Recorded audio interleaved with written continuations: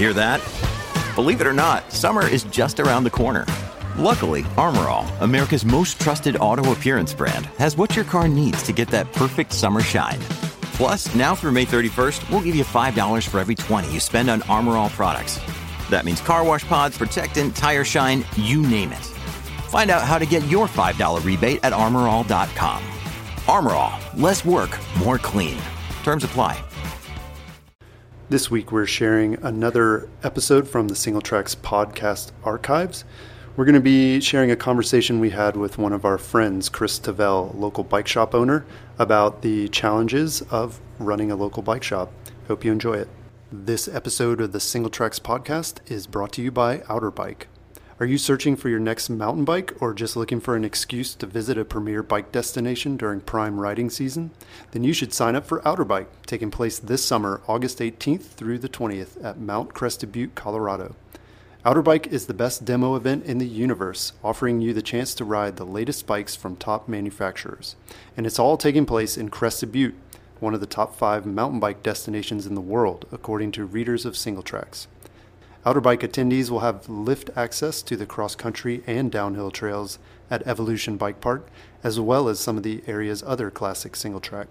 Admission includes lunch each day and beer at happy hour. Visit outerbike.com for more details and to register for the Crested Butte event. Hey everybody, welcome to the Single Tracks podcast. Today we're going to be talking about local bike shops and some of the economics behind running your local shop. Today we have our friend Chris Tavel here with us, and Chris runs a bike shop here in Atlanta called Loose Nuts Cycles. And you can find Loose Nuts on Instagram and the World Wide Web, Loose Nuts Cycles. Thanks for joining us, Chris. Absolutely. Thanks for having me in. So I want to start off talking to you a little bit about your shop and finding out what it is you do. Our shop is located in Grant Park, which is a neighborhood right downtown in Atlanta. The shop's been around for about 5.5 years now, but the name Loose Nuts has been around for, I think it's been about 7 or 8 years now. We started as a wheel building company in Athens, Georgia, where I was going to school and working at the time. And in 2010, I decided to come to Atlanta and actually turn the wheel building business into a full shop. Cool. So we hear a lot about the challenges that bike shops face, and a lot of times it's from consumers. I mean, we can all kind of tell that our bike shops, our local bike shops, need our support. So could you talk about some of the challenges that you face as a bike shop owner? I suppose the biggest single challenge to it would just be that a lot of customers seem to not necessarily value the time or value the knowledge that the staff has. Everyone that works in my shop is a mechanic. Everyone that works in my shop is a salesperson. So it's a great way for you to have a conversation with someone that's not trying to sell you something for their paycheck. They're trying to sell you the best part for how you're describing what you're going to be doing on your bike.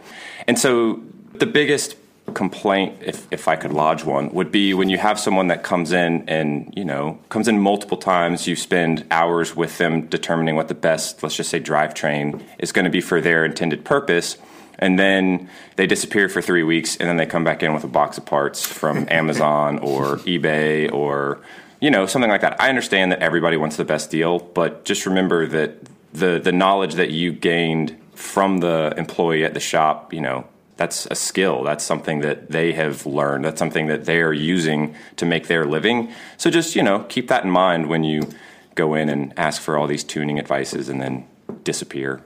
Right, yeah. It's kind of, I always think of going to a car mechanic or something like that. Like, you don't roll up when you have a flat tire on your car and expect the guy at the auto shop to fix it for free or to tell you what parts you need for your car, and then you go home and get them online. So I don't know, it is an interesting thing where, like you said, maybe people don't value that expertise and knowledge that bike shop employees have learned over the years of working in a shop.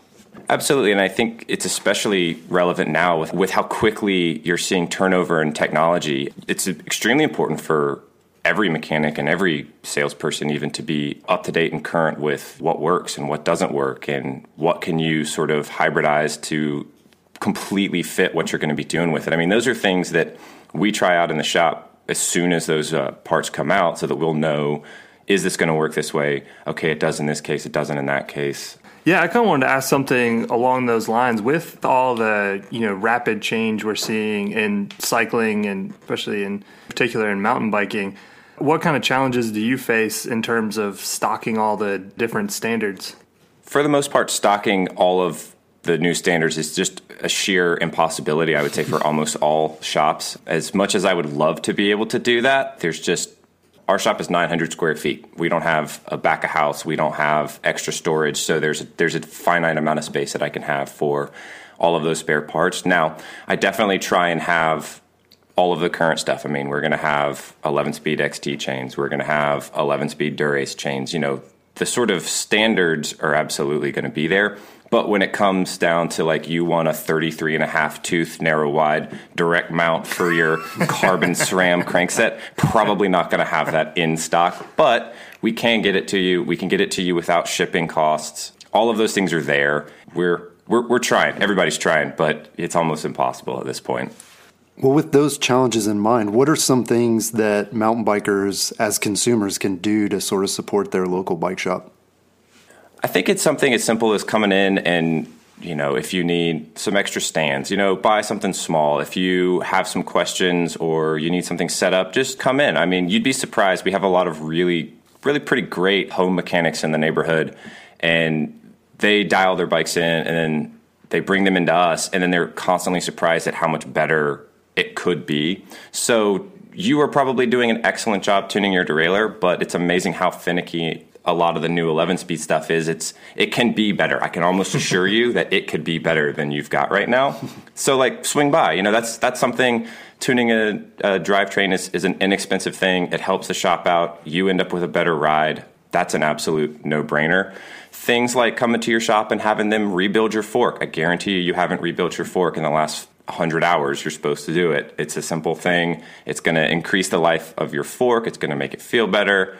A lot of the service stuff, I mean, that's huge, Yeah, I can definitely vouch for that. I like to do a lot of the stuff at home. I mean, not just from a cost aspect, but I enjoy working on my bikes. But I will say the stuff that either I don't have the tools for at home, or the stuff that I don't particularly want to do, like bleeding brakes, I'll definitely bring that into your shop, because even when I was living all the way across town, I would drive the half an hour to the shop just because you guys do a really good job there. And well, I'd like to jump in and say that I definitely encourage everybody to do work on their own bike. I mean, I think that it's not some dichotomy between you have to bring it in for us to work on, or please don't ever come in the shop. I mean, we teach people how to do stuff all the time. I mean, the way that our shop is set up is there's a bar where you can watch us work. I mean, we've only got 2 stands, but there's always a bike in a stand, and there's almost always someone sitting on the other side of the bar, either having us explain while we're doing the work or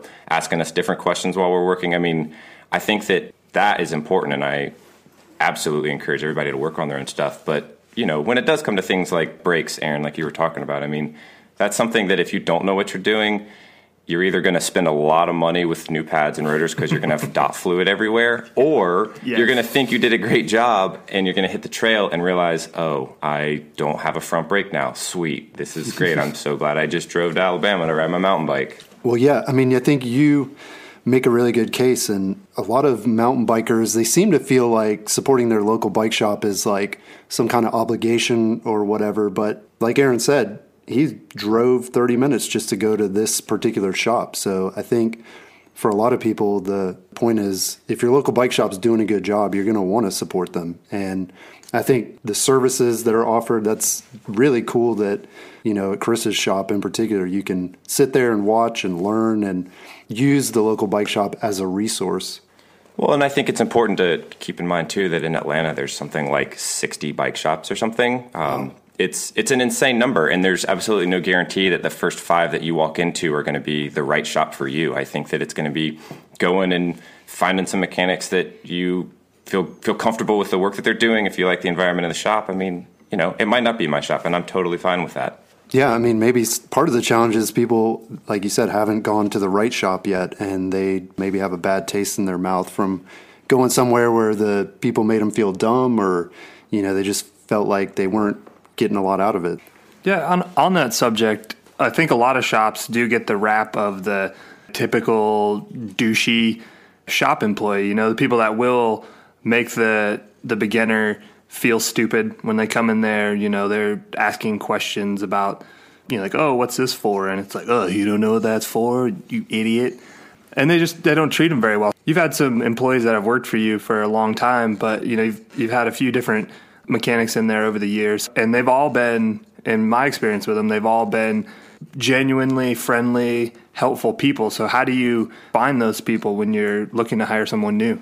I'm extremely lucky. No, I mean, that's just absolutely at the forefront of what I look for when I'm hiring someone. I mean, I would rather have a mechanic that needs to learn some things, but I can see the potential for them to do that and have a really great attitude way more than a mechanic that, just came off the Pro Tour or something that is technically 100% but can't talk to people.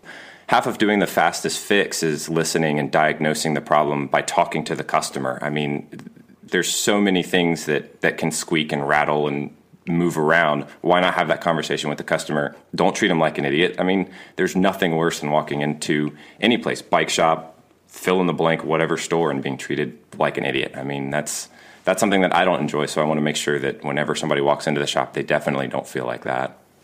Yeah, well, so these days, I'm sure a lot of people are using the internet. They're reading articles and getting recommendations from things that they read online. And also, they can watch a YouTube video and convince themselves that they know what they're doing on a repair. So how have you guys adapted to sort of the rise of the internet and mobile phones and online shopping and all that sort of stuff?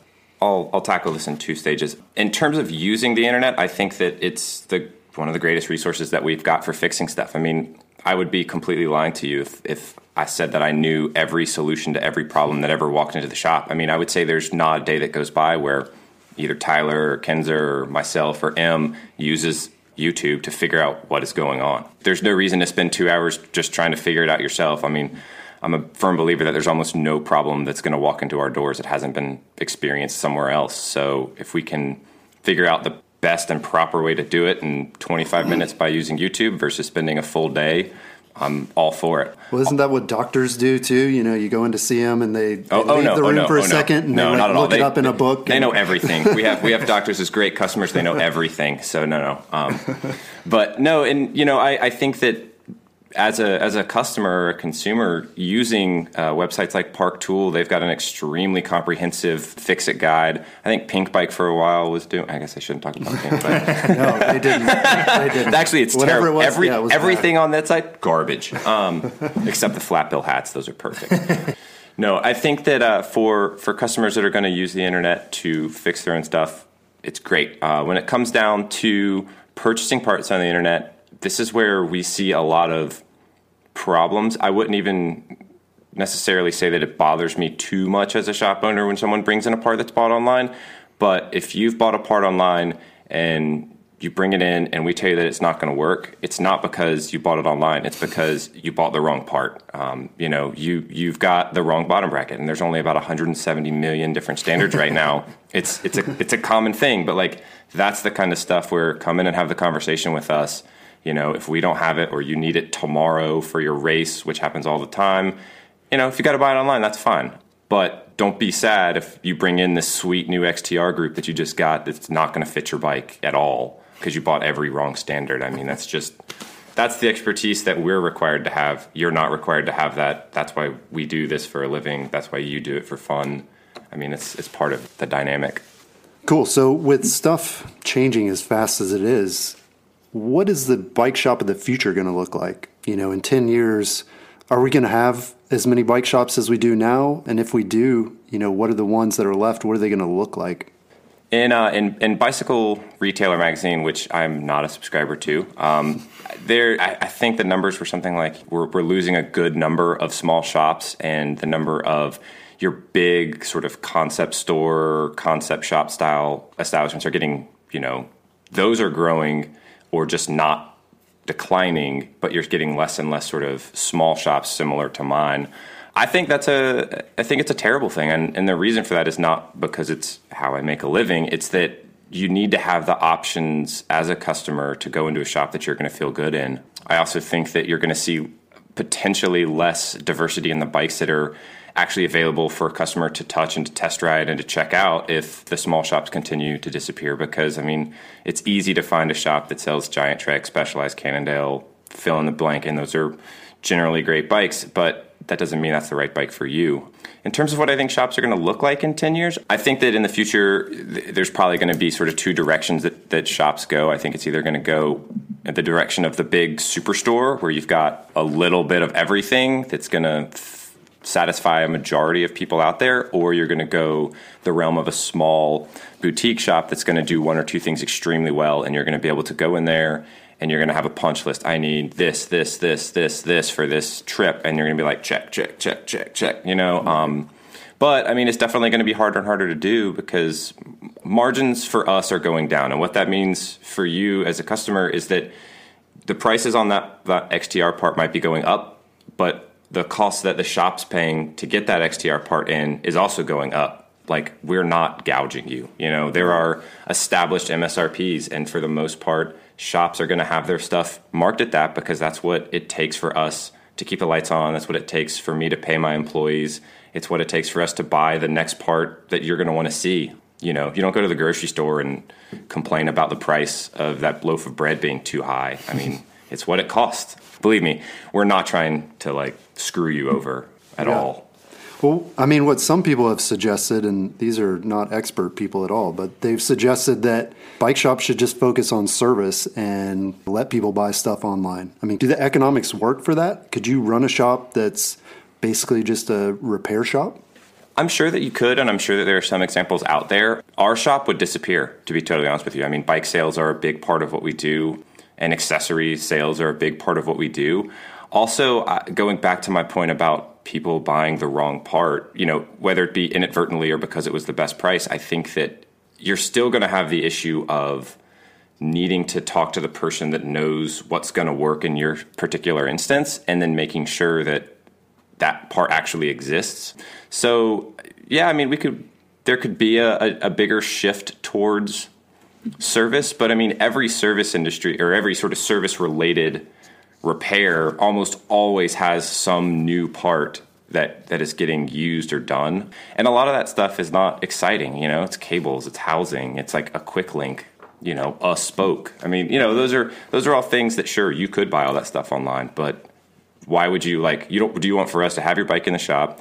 We notice something that we didn't catch when it first came in, call you up, hey, you're going to need to go on Amazon and get a 4,000 millimeter super slick campy cable for your tandem road bike. Like, you know, no, that should be stuff that the shop has so that you don't have to deal with it.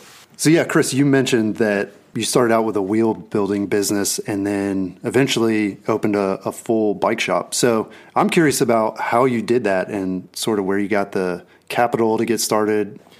It took surprisingly less money than you would think. It also took being, I guess I was 23 when I started the shop. Oh, wow. So it's a whole lot easier to do something really stupid when you have no experience of how terrible things could get. No, I was super fortunate. The shop was started with $20,000 cash. We've never had any debt. We've never had to take out loans. And that half of that came from me and half of that came from a former business partner. But yeah, I mean, it started small. Like I look back at pictures of when the shop opened, and I'm not sure that I would have taken my bike in there to get fixed. I mean, Aaron probably remembers some of those early days, and it's a very different shop. But I think by starting it so small, it's allowed for the shop to really change dramatically over the years, to really focus in on what people want, what the neighborhood wants, and also stay small enough to be nimble and do huge shifts as the industry shifts. I mean, we do a ton of bike packing stuff, which I'm sure is hilarious to most of y'all because we're in the middle of Atlanta. But, you know, there are things that, like, you can ride from the shop and get out into the woods relatively quickly. And so being small has allowed us to kind of stay on top of what's hot and actually what we enjoy doing, and has allowed us to change as the market's changed. So your shop is kind of unique in that it's in sort of an urban part of Atlanta. What are some of the demographics and things that you're seeing at your shop? The demographics of the shop are pretty interesting being located in the city. One thing that's been super helpful from the very get-go has been the neighborhood in which we're located. From day one, I've wanted to make sure that the shop provided the things that the neighborhood needed. So that means we do lots of extremely exciting stroller tire repairs, balance bike repairs. I've changed a woman's car tire one time, which is pretty exciting. But, making sure that the neighborhood is fully serviced is super important to me because they've been the basis of our business from day one. That said, when we started, we were definitely more focused on purely urban riding, definitely doing a lot of the single speed stuff, fixed gear stuff. And the reason for that mostly was just it's what was extremely popular and then wasn't being served in the Atlanta area. And as the shop has aged, the demographics have changed, but I think a lot of that has been reflected in the bikes that we are carrying and the level and sort of types of services that we're providing. I got real into learning how to rebuild forks and rebuild shocks and rebuild just sort of overhaul suspension stuff. So that brought in a lot of different customers that weren't necessarily neighborhood based, but have since become regulars. So being in the city, I feel like is extremely beneficial for a bike shop, albeit more difficult to hit more trails. But it just allows you a broader range and a broader reach of customer without them having to necessarily drive for, 45 minutes to get their flat fixed. Right.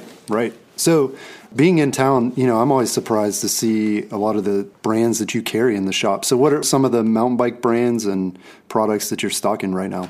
The two major brands that we carry are Surly Bikes and Salsa Cycles. With Salsa, we do a lot of their sort of city and bike packing lines. Last year, we went very heavy with their full suspension stuff, and while all of our friends and regulars are on those, it didn't necessarily work so well for our location. We're still going to have some of those bikes going forward, those models going forward from Salsa, but we're definitely focusing more on their touring and adventure line for this year. When it comes to Surly, most of those that we have are going to be their cross checks, their stragglers, so those are all sort of commuter based, not racing, not single track oriented bikes. So, I know a lot of your customers are repeat customers. They seem to be customers for life. And as the shop has grown, they've grown with you, and they're getting different bikes, as you start carrying different things. Like you said, the adventure side of things is growing for you very well. And a lot of the Salsa bikes that you carry are kind of in that vein. So I know you guys do a lot of really unique, interesting custom builds for people. So, do you have any current builds that you're working on that are really cool, or maybe kind of some of your favorite bikes that you've built for people in the past? Yeah, absolutely. Going back to having customers be long-term customers, I think one of the coolest examples of that I've got is there's a pair of twin brothers that have been customers of the shop for about 4.5 years now, and they both came in. They had crappy old, 70s or 80s steel road bikes. They wanted them to be fixed gears. We did that. Then they bought a sweet fixed gear frame set, so it was an actual track bike. And then they bought cross bikes, and now they're both getting mountain bikes.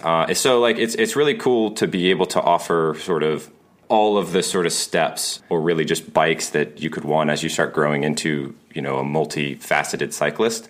As for some custom bikes, I feel really fortunate that we're able to deal with a lot of really fun bikes.